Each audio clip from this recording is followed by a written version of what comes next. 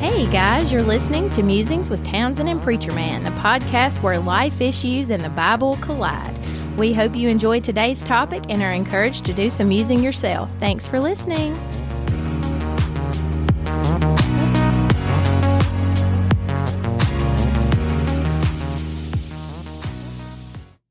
Ooh, listener land, the button has been clicked.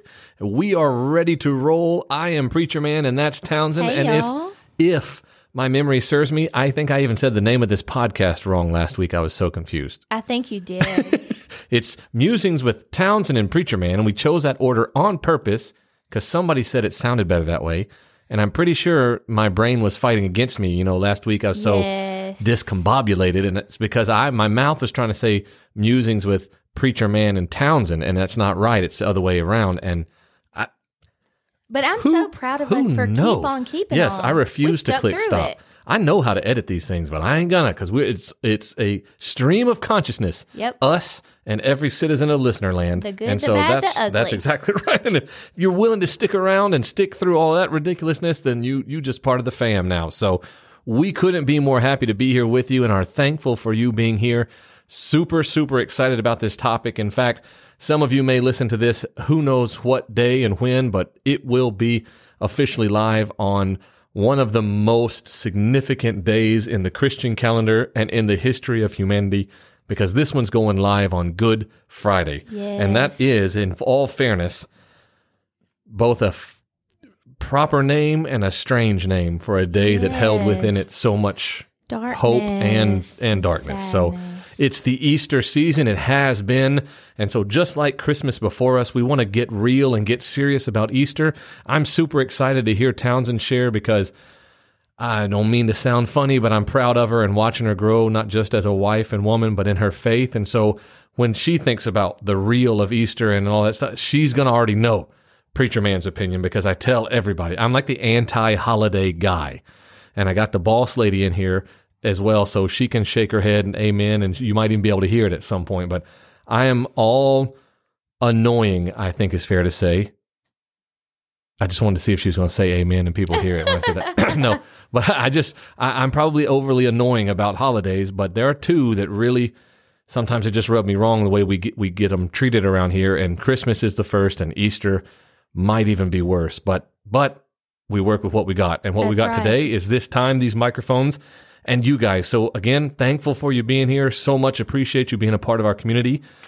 Let's get started. What is it about Easter? Everybody knows what Easter is. It's America. We know Easter. It's on our calendars. It's auto-populated in my iPhone's calendar. I didn't even have to put it in there. But what is Easter about for most people? Well, about hunting Easter eggs, I mean, our children look forward to that stuff and the Easter bunny and gifts and the whole spring celebration of new life and warmer weather coming and the things that, I mean, it's fine to feel excited about spring and it's fine to feel excited about the ideas around what we think Easter is to an extent. But, you know, I grew up in a household where we celebrated Christmas and Easter very traditionally. There was a Santa Claus, there was an Easter bunny. Yeah. And I really, up until the last few years, didn't see much reason to be against that. I could see reasons to maybe not necessarily be full-blown cray-cray like some people are with it and do the elves on the shelves and nonsense like that and bunnies on the I don't know what. But so I didn't see a huge reason to worry so much about how it was celebrated up until the last several years. And I can now contribute my feelings about that. I despise Santa and I despise the Easter Bunny. That's not my fault, is it? Well, I don't know, but I do. I don't want my child to have her picture made with either one of them. I don't want a cake with little eggs on it, and I don't want, I don't mind necessarily an Easter egg hunt because, we just had one of those on Saturday, and one of the eggs had a lamb inside of it, and one of the eggs was shaped like a tomb, and when she opened it, Jesus came out. And that changed my mind on Easter Easter eggs in that moment. Yes. I didn't know they did that. Well, she literally, in that moment in the car, and I took pictures of her and sent it to some people who had given her that gift. And I said, this was so special to her because she literally exclaimed as soon as she opened that egg. No one said anything to her, and she said, Jesus. Yeah. She knew who it was. And I thought in that moment, we were able to take what was a pagan idea, something that came from an idea that many people don't know the history of it. Yeah. Many people have no idea, and turned it into something that was such a teaching tool for my child who enjoyed it, loved it. And I thought that is the way we could turn things around. Right. And real simple. I mean, the Jesus little stuffed man, it was not complex. It was so simple and so almost just, not silly is not the right word. It's just cute. And somebody walked up to me. Everybody around here knows, that's the Scrooge over there who's going to be like, Easter eggs, blah, blah, But I play along because I love people. He's a good sport. I'll hand it to him. Somebody came over and said, hey, they're all getting this egg. And it looked like a rock. And I'm like, what is this? And I opened it and I saw that little stuffed Jesus smiling at me. And I was like, okay, we can have Easter egg hunts from now on as long as this egg is involved. Yes. I mean, it was just so. Then they brought me the one that says He lives, and you open it, there's a little lamb in there, and I'm just like, I'll take it. I get, and in fact, I would say in that moment, and I know nobody would be like, oh, I would have thought the same thing. I'm very comfortable being the weirdo, but it really did make me think about the attitude that everyone involved in the early church probably had when they were connecting these holidays with Christian things. It's like, I can try to make use of this to bring your passion into focus on God. Yes. I mean, we take things that are evolving every single day in our society, whether it's technology or the way we approach things, and we bring our Christianity into light, and we find ways to glorify God in those things. Yeah. And so there are ways that we can do that involve some traditional Easter and Christmas and whatever holidays that can teach our young children. Right. But I think, and this is kind of stepping out there, and I am going to offend some people, we're not talking to an audience of 12 and under children. No. We're talking to adults, and you guys need to wake up. You don't celebrate Easter that way, and you shouldn't celebrate Easter that way. And if you're wanting to use those as training tools for your children, that is the more power to you. Those eggs were genius. That was a great way for me to help teach my 3-year-old. Mm-hmm. But for heaven's sakes, if she's 33 and still only focused on the rabbit and the egg and has no concept of what the actual Easter day meant for our human lives and the sacrifice, I sincerely hope that she's grown in her faith so far past that she almost feels like we do, burdened by the idea that our society doesn't. Right. Well, I guess that's, sorry guys, that's what makes me that Scrooge is I tend to obsess over where we've allowed the focus of the day to go. Yes. I get it, and I understand. People have said to me so many times, we just want the fun of Santa Claus, but we also incorporate the truth of the birth of Christ. That's good, but who gets more airtime? Yep. Even in the story, we don't ask kids, whose birthday are we celebrating, as much as we ask them, what's Santa Claus bringing you? And really and truly, if we're fair, we just take Santa Claus out and put the Easter Bunny in, because it's what did the Easter Bunny bring you? It's all the same sort of idea. And I also feel like that was the unintended consequence of those early church fathers that were unifying this pagan practice with their Christian ideals to try to bring, when Constantine legalizes Christianity, he doesn't just make being Christian legal when it had been illegal and persecutable. He also requires every Roman to be Christian. By choice, it does not matter. You have to be Christian now. So you are flooding the church with people who do not believe. What they do believe is in very pagan things that don't belong in Christianity. Absolutely. The church, if I'm trying to be fair, was doing the best they could to find out a way to take what they were already doing and tie it into something that was true. I admire that. Yes, because they were trying to persuade a new way of thinking. Yes. They were trying to turn hearts around and shift the focus. But we are 2,000 years on the other side of that, and so we're very far past, and now we just don't really support the difference. I mean, we've turned, instead of turning the half circle and placing our eyes exactly where they were intended to be, we've just kept right on turning, and our eyes are looking completely away from where they should be. And so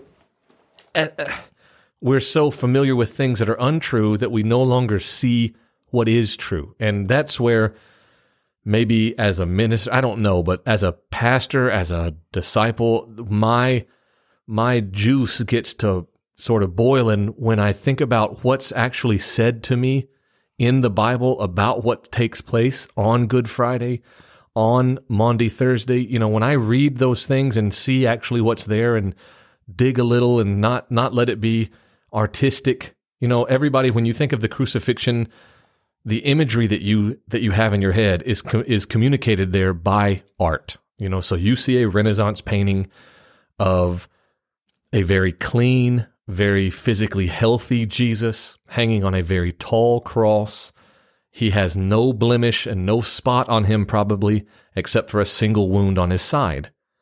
That is not at all what reality is. But when I watched The Passion of the Christ, I was a teenager, and my parents went. It was a church affiliated. It's a big deal. Yeah. It was a church affiliated deal, and I can remember thinking, someone should have better prepared me for this. Yeah. Someone should have told me the truth. Right. I left there and it scarred me. I mean, I left there bawling my eyes out. I mean, telling you that it takes me back to the feeling of not knowing that that's really what happened to him. And I think that is such a shame. It is such a shame that we pretty things up so much to the point that we take away from what he did for us. Yeah.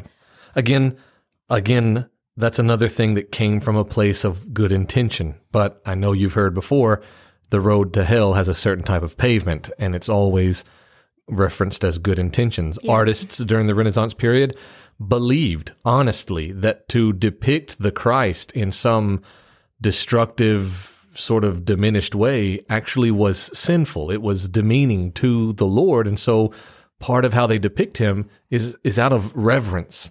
But the truth is what Romans would have done. The truth is the condition of Jesus's body, what he would have been wearing, what the temperature would have been like that time of year. And he goes so far as to try to understand more clearly what exactly his cross looked like. Because many, I've seen one painting, and I can't remember who or when. Believe it or not, when you take certain seminary classes, this is the kind of stuff that some folks make you look at. One painting, the cross that Jesus was crucified on was so tall in the painting was literally more vertical than horizontal, if that makes sense. Like the painting had to be taller than it was wider because this cross was so gigantic. And literally you could look at it and think, how would they have even gotten him up there? Again, coming from a place of good intention, Jesus' cross is always higher than the two thieves out of respect. Nothing in the Bible says that Jesus' crucifixion was any different than those two men. Oh, absolutely. But in art, when I was a child, I always believed, and I don't necessarily know where it came from, other than in a church setting. Yes. Jesus was nailed to the cross, but the other two guys were tied. And the idea that was presented to me was the nailing was more severe, so Jesus got it worse than anybody. Well, that's not biblical. That sounds very pastorally, like it's giving me some idea of the weight and significance of his death, but I hope I'm saying this correctly. The weight and importance and significance of his death doesn't need any help. It's significant on its own. Absolutely. And the fact that he knew it was coming was such a huge aspect of that we all take for granted as well. Well, it's crazy to me when you read Matthew's account of this time period in Jesus' life. He knows Judas is his betrayer. He's already sent him off and said, that which you must do, go and finish it. And when Judas comes and says, hey, Rabbi, and gives him a kiss, Jesus calls him his friend. That's really, so much of the interaction between Jesus and Judas is interesting to me. He washed Judas's feet. He knows he's already betrayed him. He he passes the bread and the cup to him during the Last Supper. He knows he's already betrayed him. I mean, it's, why didn't he kick him out? But he did. But let me get a little serious, because I don't expect Townsend to have all of this memorized, and I don't want her to have to. I'll be the guy that says the things that we don't want to talk about. I'm just looking for my own edification at Mark chapter 15. That's where Mark is talking about Jesus having been turned over to Pilate, and then Pilate presents him to the people, and Pilate says, all right, who do you want? It's this time of year. We always release one prisoner. Do you want Barabbas, this murderer and bad, nasty dude? Or do you want this Jesus? You can choose. Pilate's looking for a way out. He doesn't want a riot. He doesn't care one bit about Jesus. He doesn't care about Barabbas. He doesn't care about the Jews. He doesn't want Caesar to be angry at him for have riot breaking out in Judea. So he's hoping that by giving them the chance to pick the innocent man, that it will placate the crowd. And I'm sure you know that they pick Barabbas, and they say they want Jesus crucified. Pilate even says, what has he done? What evil has this man done? And they just keep crying out, crucify him.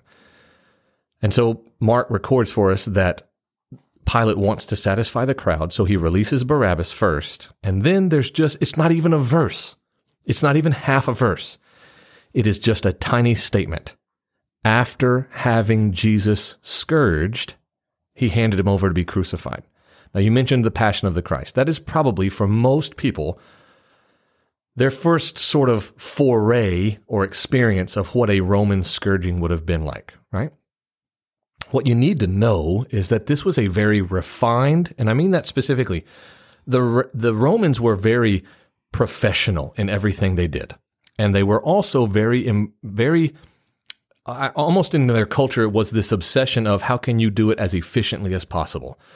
So they absolutely love the marble buildings of the Greeks, but marble is expensive and mega heavy. So you can also just make a concrete column and put a layer of marble on the outside. Boom, nobody knows the difference. Roman, super efficient. And what they're really good at is torture and execution in these settings. So when he's scourged, that means that someone takes Jesus and most likely strips him nude. Now, normally every painting of this, every depiction of this, including Mel Gibson's, because he's not trying to get an X-rated movie, is going to have Jesus wearing some version of a cloth pair of underpants or what sort of kind of looks like a diaper almost. But in truth, the Romans, part of the scourging is about humiliation. And there's probably not much as humiliating as having to be naked in front of a bunch of strangers.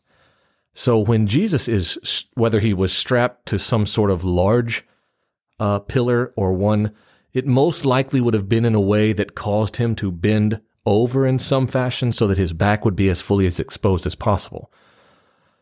But I honestly believe for me to grasp the full weight of glory on display during the Easter season, I need to know that he was naked. I need to know that nothing was left undone. And the thing is, until you've pointed that stuff out, because you've taken the time and researched and knew, and you've had actual pieces of things that were used. You've shown us things in the congregation that kind of opens our eyes to that. But until that stuff I was really made aware of that, you can't, it tugs at your heart in a way that you've just never thought of before when you think of your Savior standing there naked. Because he's not just a man. He's not just a man. We're talking about God in flesh. And he's allowed himself, he tells Pilate, he says, you don't understand who's in charge here. Just a word, I could have an uncountable number of angels down here to take care of my business. So this is the Son of God. This is God in the flesh, and he has willingly allowed himself to be stripped naked like this on my behalf. And then the beating begins. Now he's going to be struck with first, they probably would have whipped him with what we would call reeds or cane poles. But that's like the warm-up. See, this is a period of human history in which these sorts of things were seen as entertainment. And so this is just building up the suspense, the entertainment factor of a guy being scourged. And on some level, hey, What do we want to do today? Oh, yeah, I think they're going to beat that guy. Let's go watch. And sadly, we're almost finding ourselves. Now you're taking the words right out of my mouth. Yeah. We're willingly watching things like culture and decency being beaten to death, and we're like, hey, let's go watch that. Straight up for entertainment. Yeah. You're right. And so eventually a man whose profession this is on some level, and I don't mean like he's a professional executioner. All of these guys involved are Roman soldiers, but normally it's this guy is always the one we call on to do this job. He's going to have with him something called a flagrum. A Roman flagrum is a handled object, and it's going to have leather coming off of it. And in that leather is going to have pieces of lead, pieces of bone, pieces of, sort of spiky, just scrap stuff tied into the knots of the strings of leather. And they're going to lash that at Jesus's back. But we need to remember that Isaiah tells us he was beaten in such a way as to be unrecognizable as a man. Now, much has been discussed on what that might mean, but I want you to know that they wouldn't have just done his back. They most likely would have rolled him. Well, they wouldn't even maybe have had to roll him over. Literally the contorting as Jesus just naturally tries to avoid the pain, his front is going to become exposed as well. Plus, the guy doing this isn't really aiming with care about, oh, I've already hit that spot. I don't want to hit it again. So in this sense, the Gibson movie does do a good depiction of how they literally are attempting to beat this man to death. Yes. And we do have historical record that says many Roman prisoners who were not even scheduled to be crucified, just slated for scourging, didn't survive it. Yeah. That it was so violent and so harmful to the body. We're not talking about tiny little drops of blood. We're talking about skin being flayed, literally ripped open, muscle and tendon being exposed to the air, bones being visible. Every painting I've ever seen is of an uninjured man, and the Bible tells me that every inch of his body bore some injury. So that when the passages come and tell me that they wrapped them in camel hair, sometimes I've had a paper cut and accidentally just touched my computer desk in the wrong way, and it just burns like fire. Yes. Imagine your whole body, head to toe, is an open wound, and you have a camel hair robe put on you. Now, I'm literally looking at an image that an artist with great care has drawn. It's got 2 Roman soldiers and Pilate, and Jesus in this image looks like a guy on a healthy protein diet. Looks like he deadlifts about 350 pounds. He's got a shaved, trimmed beard. He's wrapped in purple, and there is a single trickle of blood running down his bicep. And I want to take this moment to add in the fact that some people in their lifetime will never know what it actually feels like to maybe hold a whip in your hand or have to discipline something. And so coming from me and my better half in the realm of horses and having 1,300 pound animals that sometimes you have to do that kind of thing with, you can multiply in your mind any force that you've ever executed toward that animal and put your savior in its place. And so for those people we sit comfortably in our living rooms and try to imagine it, there's no way to, because of the type painting that you're looking at, that single little trickle of blood running down and not really having an idea of the amount of just effort that it took from both sides. Right. And I think, minus the reverence part of how he's depicted in art, our minds don't want to think about it because I don't want to confess. I'm telling you, this is a problem I still have. Me too. I don't want to confess that it was my fault. Yep. I may as well have just been standing there whipping Right. myself. Yep. So he has this camel hair wrapped around him, an open wound with prickly, I can sit on a bale of hay in blue jeans and have something poke me in an uncomfortable way. And here this man in his nudity, covered with wounds, most likely everywhere, is wrapped with this camel hair. And then out of disrespect, he has a crown of thorns fashioned for himself. Now the way that thorns grow in this region, they're not they're not just necessarily just gigantic logs, but they are large enough, and the vines that grow thorns in that region, the vines themselves are absolutely covered. It's not like one here, one there. They're just covered, and they're going to press that down on his skull. So some of those thorns are going to cut into areas of his head that have already been cut. Some of them are going to puncture skin. I think Mel Gibson's movie depicts one of them poking through his eyebrow. I can't say yes or no on that, but we just hear that he got a crown of thorns. We don't want to think about the fact that it's pushed into his scalp. And then the Bible tells us that he's made to carry his cross. And again, when I talk about being real with Easter, I think we need to know, because it's too pretty.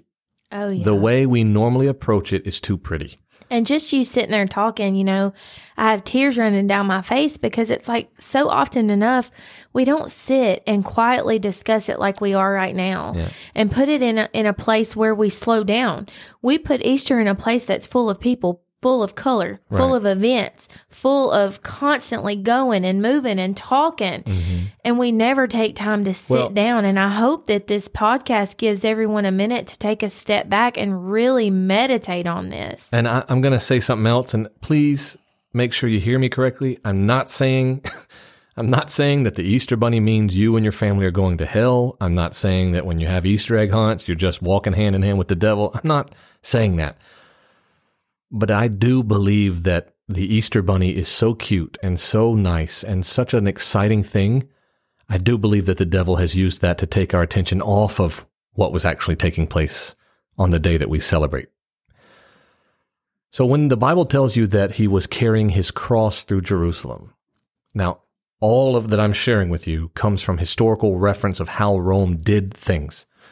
Crucifixion was a common method of execution. It was perfected in the Roman Empire, and it was brutal because it required the person not only to suffer the physical pain of hanging there, but in cases like Jesus's, he's going to fight against suffocation because his body can't hold himself up to be able to breathe.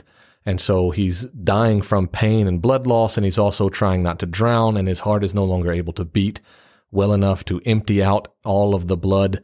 And so his lungs are going to fill up with water. We call that heart failure in this day and age. All of these things are going to happen. He's going to start feeling dehydrated from the blood loss, thus he asks for something to drink. But when you think about him carrying his cross through Jerusalem, and I haven't seen it in a long, long time, but here is a place that I'm fairly certain, I think in the movie that you made reference to, he is carrying an entire physical cross with him. Almost I can guarantee you historically that is not true. So Romans reused crucifixion locations. So Golgotha, Calvary, it was a crucifixion spot that was used not just for Jesus. It wasn't unique to him. So he would have carried what we would call the crossbar of the cross on his back. So he has to carry this big, heavy hunk of wood that he is going to be nailed to. The horizontal piece is most likely going to already be in place at Calvary. They're going to reuse those over and over again. There are different styles of crosses in the Roman culture. The crux simplex literally is just a beam. It's that beam that stays in the ground. And they would have sort of lashed your hands above your head and just kind of tied you down up that way and just left you hanging with your chest and body exposed to the elements, just an upright pole. Crux commissa is a capital T, and it's possible. Sometimes you hear that called the tau. That's the Greek letter T. That is a possibility for Jesus's cross, the capital T. But we know because it says that Pilate has a sign hung above his head that there had to have been wood above Jesus's head. So the cross is called the crux immissa. That is the Latin cross. And we would say that's shaped sort of like a lowercase t. But the part above his head is not going to be, feet high. It's going to be inches above that horizontal part. Jesus is going to have his hands nailed to that horizontal crossbeam. He's also going to have his body, his arms lashed to it, most likely with rope. This is how, and there's a lot been studied about how could Jesus have his body, his hands able to support the weight of his entire body without ripping through the skin.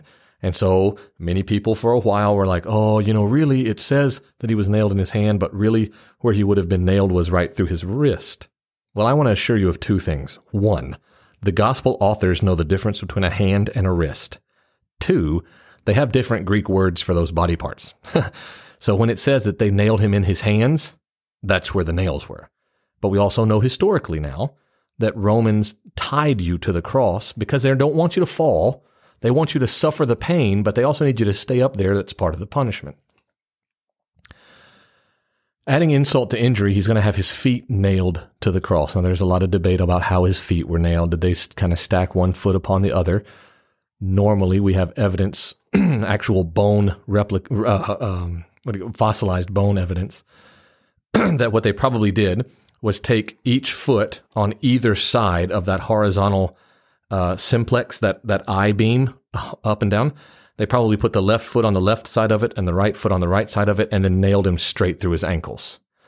So that you can kind of imagine them, he's kind of now straddling basically that. It's most likely somewhere between 50 and 60 degrees outside. And so here I am, the Son of God, naked, hanging on this cross, bleeding from every inch of my body. I can't breathe. I don't have the energy to hold myself up. And so as my arms stay stationary, but I begin to slouch over, I can't catch my breath. To do that, I have to hold myself up. I need to make my back, my spine erect somehow. And we tend to like to think of him as the superhero type that, he looks at his wound and it automatically heals, and he's Right. up there and he just doesn't feel like we feel. But the reason that our religion is what it is because of the human sacrifice. God in the flesh, he felt exactly what we would have felt. Mm-hmm.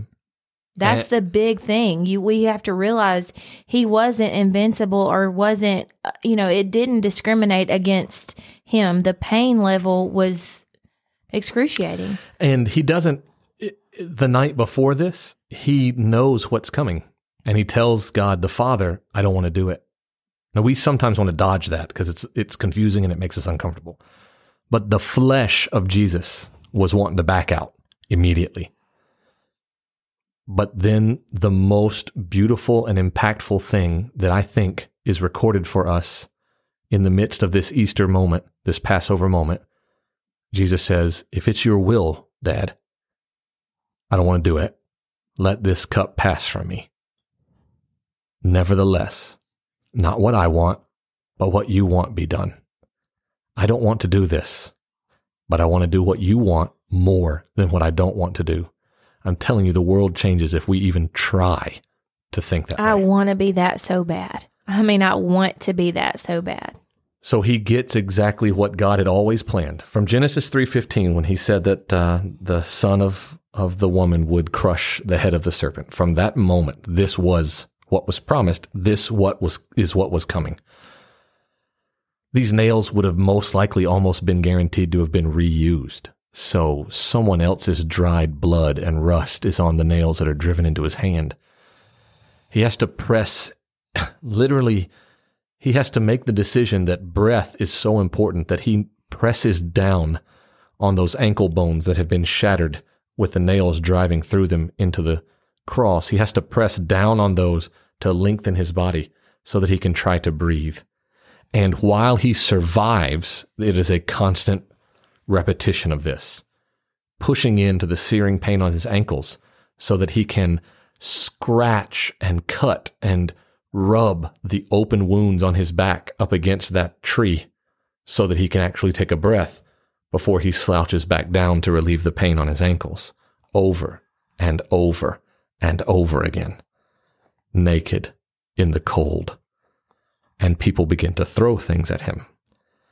This suffering isn't enough for them. They want him to be humiliated, so they throw stones at this naked, living wound. And then they mock him. Now, I'm going to be honest. There are too many Christians today who want to talk about how persecuted they are, how attacked they are, how they can't share their faith at work or at dinner or in their home because somebody might make them feel uncomfortable. Yet the example of suffering that we've been given is the Messiah having people challenge him and say, now, after everything. Healing the blind wasn't enough. Walking on water, anybody could do it. You raised Lazarus from the dead, but I think that was a trick. But now, after all of this, if you're who you really say you are, come down. Come down from there and prove that you're who you are. And Jesus doesn't move. I think a question that ought to be pondered every Easter is, do I understand that he could have come down? He is the Christ. He could have come down. In fact, at that Easter egg hunt you were talking about, I got asked by the sweet girls who put the party together if I would give a little devotional to the kids. And I found on the internet one time this sort of folding paper trick where you fold a piece of paper, and long story short, after you tear some pieces off of it, it turns into a cross. And I was like, yeah, I'll do that if it's okay. Oh, I love it. That's my favorite. Great. Well, after I got done, everybody's getting up to go to the next thing, and this little girl comes up to me, and I don't know where she goes to church. She was a guest, but she said, did you know that when they crucified Jesus, it wasn't the nails that kept him up there, it was because he loved me? And I was like, you know what? You smart kid. In the moments that the Pharisee were telling him, come down and then we'll believe, he could have. But his love for them and for you and for me forbid him from doing it. And so he doesn't move. He stays there, pushing himself up, slouching himself down. His mother is watching. And I'm having a hard time even finding words because, like that, from the mouth of babes. Oh, yeah. It's just such a beautiful thing that they can understand that, and truly some of us just don't. Right. Then the part that bothers me the most, and I guess that sounds kind of stupid. All of this bothers me plenty, but there is one moment where Jesus interacts with the Father. It is not when he says, why have you forsaken me? By the way, I'd suggest to you just one pastor's opinion. Normally people are taking that out of context. Jesus is quoting Psalm 22. He is not necessarily asking the Father why the Father is not with him. Okay? So I know that you've heard perhaps that in that moment God had to turn his back on Jesus because God turns his back on sin. Well, that's not true because you are sin and God doesn't turn his back on you. So there's something wrong with our interpretation there.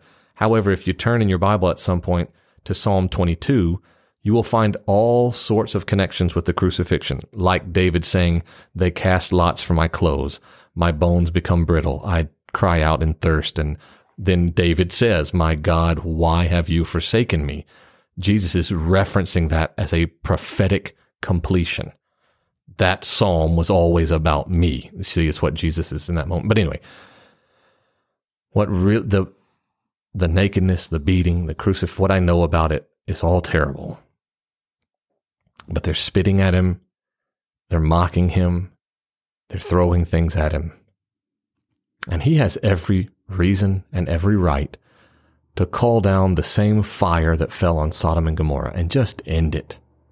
Because in truth, except that God says so, what are we worth saving anyhow? But instead of anger, instead of fire, instead of frustration, the Bible says that Jesus speaks aloud and says, in the middle of all of this, Father, forgive them. They do not know what they're doing. Now, I think that Easter deserves enough focus that we would consider in that state Jesus was calling for my forgiveness, then it's going to be real hard for the rest of my life for me to justify to that same Jesus why it's okay for me to keep a grudge. Amen. It's going to be real hard for me to stand in front of the Father and tell him why it was okay for me to not make peace with my neighbor or my husband or my whoever. Because the Son of God himself, after all of this, was still asking for the Father's forgiveness on our behalf. The Bible then says that ultimately the last thing Jesus will utter from his mouth until his resurrection is tetelestai or tetelestai. Depends on who teaches you Greek, I think. Tetelestai is a business word. It would have been written on receipts It means your Bible translated as "it is finished." Its literal translation is "paid in full." Jesus is crying out because your debt was paid right then. You don't owe anything now. That was why his ultimate purpose was this gruesome, because that's how gruesome your punishment should be. And so before he gives up the ghost, as the old King James says, before he breathes his last, he cries out, paid in full. I haven't left any part of it undone. I've paid for it. And he didn't cry that out begrudgingly toward us either. No, because it's the same mouth that said, forgive them. Yep. It was a relief that he knew he paid our way, and we literally take everything away and shine the light in every other direction except for on that. And that's the rub. Please don't click off the podcast and think, well, they just made me feel real bad about the Easter Bunny and stuff. No, you keep on, okay? But at least we owe it to ourselves and our own faith to see that we've replaced the weight of the truth for the cute, fancy distraction.